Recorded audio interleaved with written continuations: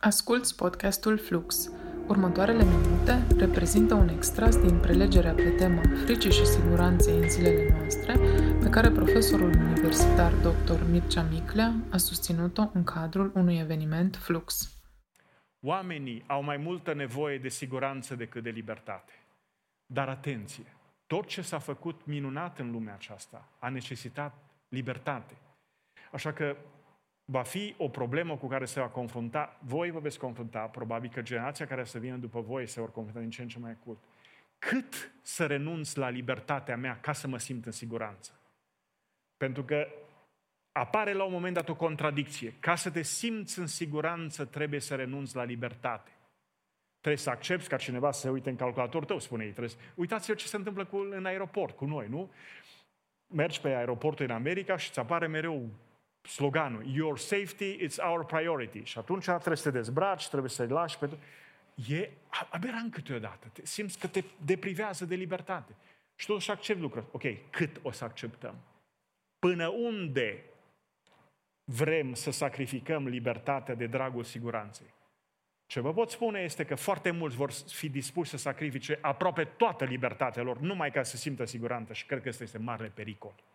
Cred că trebuie să fie câțiva care spună, noi nu renunțăm la libertatea noastră, chiar dacă nu mai putem de frică, dar nu renunțăm la ea, pentru că libertatea e un lucru extraordinar, e o mare valoare. Datorită libertății s-au creat multe lucruri în cultura asta, în civilizația asta, pentru că oamenii s-au simțit liberi. Și trebuie să apărați libertatea. Și asta devine o chestiune foarte concretă. Cât îi dai dreptul statului, SRI-ului, legislatorului, etc., să intre în viața ta? Cât?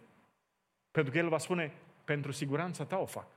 Nu pentru siguranța ta, să te simți în siguranță. Ia puneți tu o cameră de luat vederi ca să te monitorizăm noi permanent. Deci dacă ai camera aia, noi îți garantăm că în 30 de secunde, oriunde te afli în lume, cineva va veni în ajutorul tău.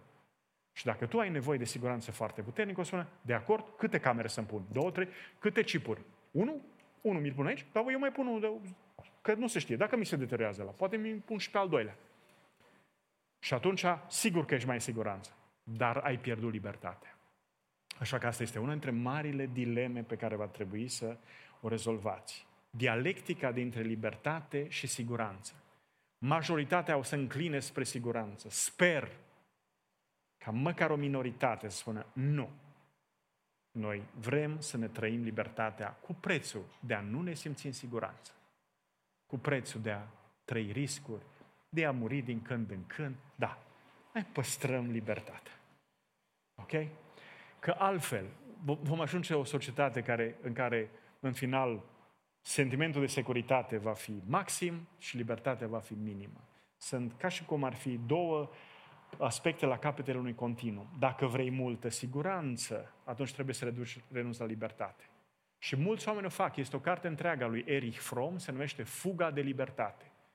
El spune foarte clar, mulți oameni vor să fie liberi, dar când îți lăsați să fie liberi, le e greu, nu mai știu ce să facă cu libertatea lor. Și atunci caută o autoritate care să le spună ce să facă cu libertatea lor. Uite, caută o ideologie, caută un Führer, caută pe cineva care să le spună așa și nu altfel. Ăsta e binele, ăsta e rău. Ăsta e drumul drept, ăsta e drumul strâmb. Ăsta așa trebuie făcut, ăsta. Și spun, foarte bine, gata, e mai simplu așa. Și oamenii, asta spune Fromm, fug de libertate. Ei pretind că o vor, dar de fapt fug de ea. Ei, asta va fi o mare problemă cu care vă spun. Deci, ce cred că vă așteaptă? Mă rog, și pe mine într-o anumită măsură, dar mai puțin decât pe voi. Ce ne așteaptă în viitor? Ne așteaptă o creștere a oportunităților de a apărea pericole, o creștere a numărului de frici. În mod clar, frica va crește. Pentru că va fi speculată comercial, pentru că vor fi procese tot mai rapide, pentru că necunoașterea va crește mult mai rapid decât cunoașterea. Și atunci creierul, ca mașina asta inferențială, o să producă frici. Ce cred că trebuie să faceți este la un moment dat să acceptați că dacă vreți să fiți liberi, trebuie să aveți o doză de nesiguranță în viața voastră. Dacă veți vrea mereu siguranța totală, să vă simțiți complet în siguranță, vă veți pierde libertate. Și asta cred că e un lucru rău. Îți mulțumim că ne-ai ascultat.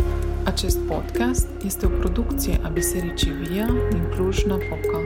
Să ne reauzim cu bine!